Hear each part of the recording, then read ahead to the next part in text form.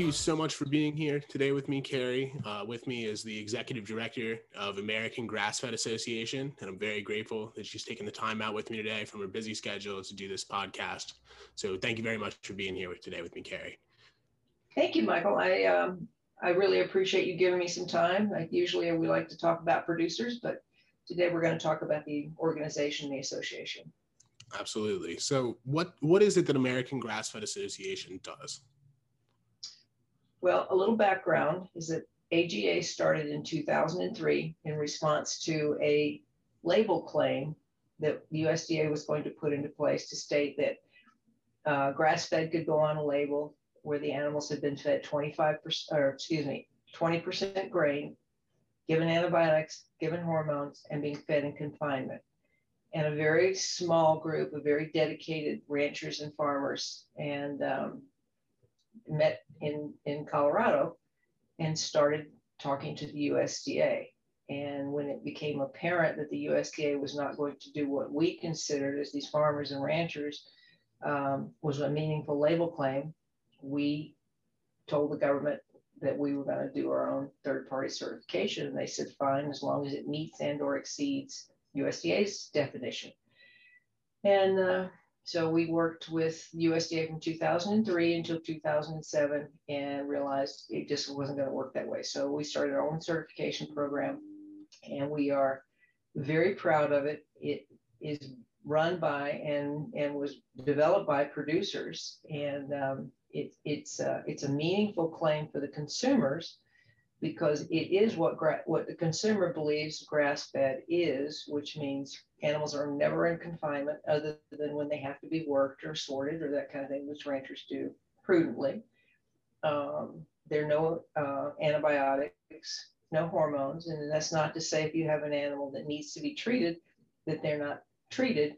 It's just they're taken out of the program.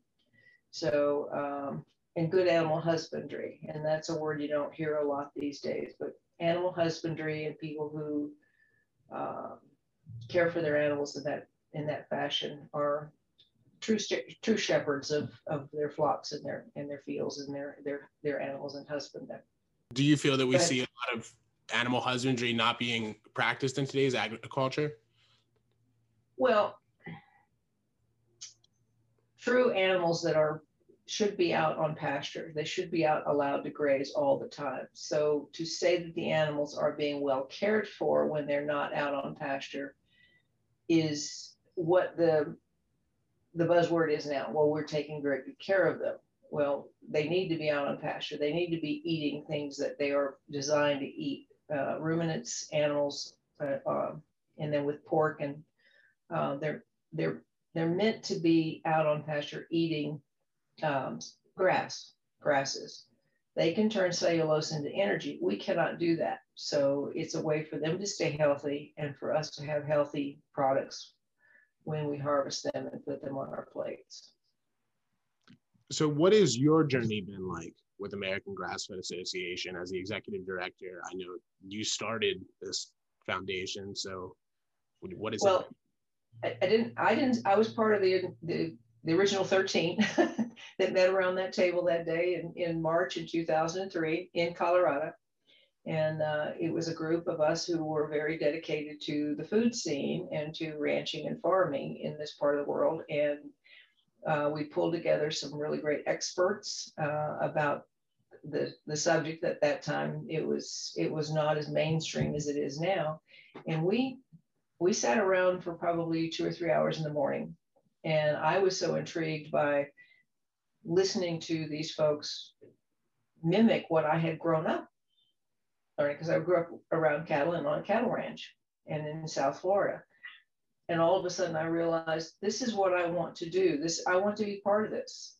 So from that original 13, we had a conference in Kansas, and 78 people showed up for that. And out of that, some rising stars in the grass-fed industry, some really iconic people showed up for that conference, and they're still with us today. And that's a real testament to that we've listened to the producer and we've listened to the consumer, and we haven't strayed too much from either way. So the consumer can still believe in the label, and the producers can still meet the standards and meet the criteria to produce good, clean, healthy food.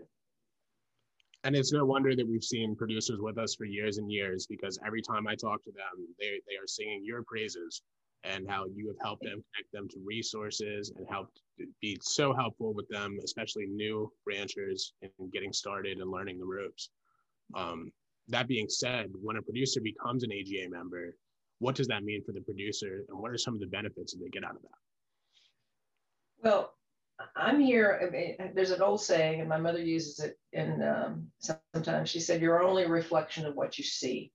And when these farmers and some of these newer producers come to AGA, and we pick up the phone and we talk to them, we want to talk to them realistically.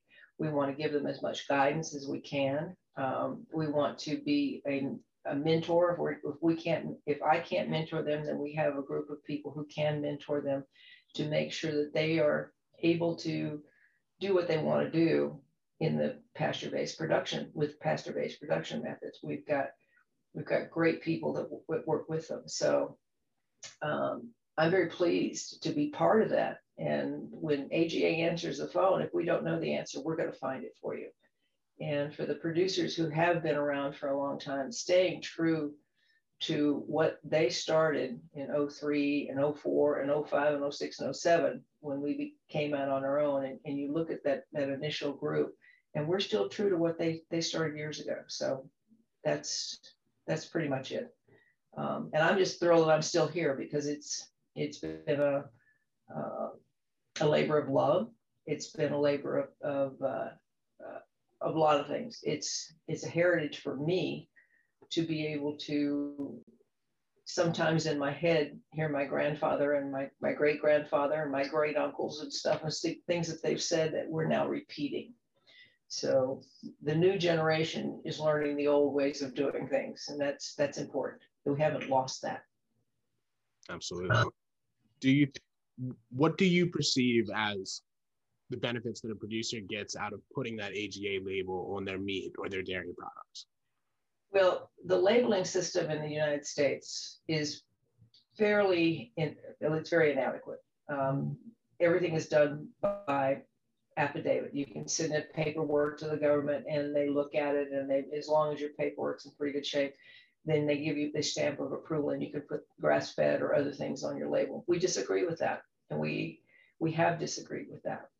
So when you see the AGA label on a package of product in the grocery store or in a farmer's market or at your co-op or wherever you're buying online, a lot of our producers do online, is that you know that farm has been inspected by an independent inspector every 15 months. And the reason we do it every 15 months rather than every 12 months is that way we get to see the farms at different times of the year, So that's a true testament of what these farmers will do to make sure that their products meet the AGA standards. Is they have an inspector come out and spend anywhere from 2 hours to all day with them, talking about their production methods, what they're doing differently, what they want to learn about, and all that feedback comes back to us, and then we take it and we review it, and it's reviewed, and then we send them a certificate to use the label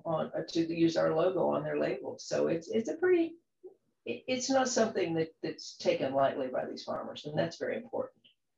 Right. And I know that Consumer Reports in the past has called our seal excellent. And I think that it shows so much value in the product, especially when I talk to the producers and they're talking about how long it takes to get a cow to market, right? When you're talking about doing grass-fed as compared to a grain-fed operation. And that is just such a value statement to see how much time and materials and efforts goes into raising the product rather than some industrial system. And it's a amazing label to have on your products. According to the Stone Barnes report, I read that 75 to 80% of grass-fed beef that's sold in the U.S. comes from abroad. Now, can you expand on the products, on the problems with foreign meat labeling? Well, there are many, and there are a lot of reports out there about how much offshore beef is coming in that's labeled product of the USA, and how much offshore beef is coming in labeled grass-fed. because there's really very little, if any, oversight on that. Now, if beef comes in from offshore, if it's repackaged in any way, if it's whatever, it can be then labeled product of the USA.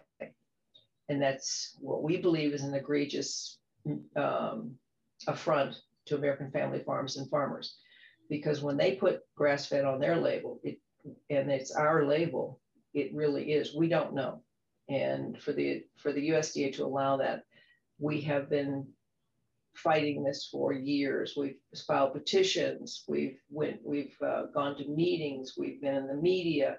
We've worked with other groups, Family Farm Action, Socially Responsible Ag Project, Farmers Union. All of those people have really, we've all stepped up together. And there's many of us stepped up together to say, this is wrong, let's change it. So it's not one overnight, but it's time for things to change. We've been at this long enough, and the consumer wants to know where their food is coming from. We learned that during the pandemic on a big scale. We had consumers for years that were trying to figure this out, but the pandemic kind of brought it close to home to a lot of people to all of a sudden realize, now, wait a minute, what are you saying here? And I think that the government, the USDA and the government right now is realizing that they have to realign and reevaluate their labeling process. So we're going to continue the fight. We were on calls, Greg Gunthorpe and I from this Policy and Advocacy Committee from AGA. We were on calls yesterday, the day before, the day. we're pretty much every day or email or doing something to make sure that we can get this solved. Why is that a problem for producers? Is it watering down the market? Well, the problem is that the cost of production is not being the cost of production is being externalized. For American family farms to produce grass-fed beef, it's more expensive. The stuff that's coming in from offshore, I'm not saying it's not good or bad, it's just not American. We don't know exactly how it was raised. They say it's grass-fed, they say this, they say that, but we want it to be American. So it's a problem because when you have major retailers at all saying that they're buying price and not quality. And we believe that the American family farmer needs to be on those retail shelves rather than something that's touted as product of the USA when it's not, it's coming in from offshore. Concerning issues with foreign meat labeling, with infrastructure for producers to be able to do what they need to do, and any other issues that you see, what would be the most helpful policies that we could implement for helping producers do things the right way? Well, like I say, the producers that are out there right now that are doing pasture-based production with grass-fed, it's for ruminant animals. It's for beef, bison, lamb, and goat. Those are ruminants. Those are animals with multi-chambered stomachs. For the pork and for dairy as well. For the pork, they're not 100% grass-fed, but they need to be out on pasture. So we need to realign the labeling that goes out into retail marketing. That's the most important thing that we can do. The other thing that we can do is to show producers that they can do it, because there's a lot of people say, I can't do that because they've never done it. And once we show them that producers are doing it and they can do it, then and that's a part of the education program, is that to take the naysayers and say, yeah, you can, it's easy. It's not easy, but it's a paradigm shift for them, but it can be done. And doing it profitably, as I've heard, by reducing their inputs greatly and getting more out of the land that they have. Yeah, well, put animals back on your land. It impacts your lands, your soils. But if you're doing it correctly, then your soils will benefit. Your animals will benefit. One of the things that we're doing, you talk about what we're doing for producers, is we are really drilling down on holistic animal health so that we can show farmers how to treat their animals holistically and not reach for pharmaceuticals or not reach for the quick fix and do this in a holistic way, we can really impact the whole cycle of animal health on the farm. So your animals are impacting the soils, your animals are healthier, and you can add more animals to your land because you've got better and healthier soils, which are producing healthier and more grass and forage for them. So what does it mean to a consumer when they're buying meat with the AGA label, and in the least term paper way possible? How can we describe that for consumers when they see that on a package? What does that mean? It means, basically, without the term paper, it means four things. When they see the AGA label, there's four basic tenets to the AGA label in a nutshell. It means 100% forage-based diet, no antibiotics, which we went over just a little bit ago. Treat the animal, but take it out of the program. No added hormones, no confinement. Okay, and we talk about animal husbandry, and that's part of what we were talking about with holistic animal health, is that we're treating those animals the way they were designed to be treated. They've been here a long time, and we don't need to change the way they're supposed to do things. And how can consumers get their hands on this meat and the dairy products, most importantly, from their AGA certified producers nearest them? Well, we're very pleased. We have two dairy labels. We have Horizon has a small part of their program that is 100% grass-fed, and they have our logo on grass-fed milk. And then we also have Kelowna out of Iowa that has a wonderful program, and both of these labels have committed to these small dairies. And looking at some of these dairies that they're supporting, some of these dairies are still hand milking. Some are very small. Some of them are the farms that they said they can't be saved. So we're very proud of those. As far as getting your hands on meat, and you can, in the grocery store, if you don't see it, ask for it. And if somebody says, well, we have this grass-fed, then you need to say, yeah, but I want the certified stuff, like you see other certifications. Ours is very well recognized. And we've got to stop the retailers, or ask the retailers to stop buying price and start buying quality.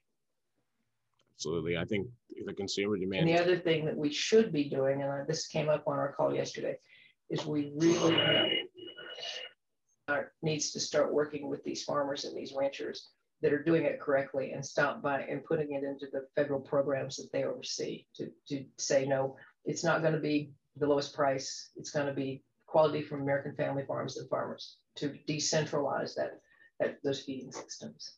It's a very big subject, Michael. And of course, if you can't find it in your local grocery store, on top of asking for it, which is very important because it's important to show consumer demand for these types of products so that we get retailers stocking the right things. But you can also come to our website under our consumers section. There's a map under the producers, find a producer near you tab. There you can find a producer that's closest to you, that's AGA certified, where you can get products that you are insured are from the USA, antibiotic and hormone free, and all the other wonderful things that Carrie has talked about today that are important about the AGA label. Well, I mean, yeah, our map is very important because that's a starting point. And if you can't find something, then you pick up the phone or you email us, and we're very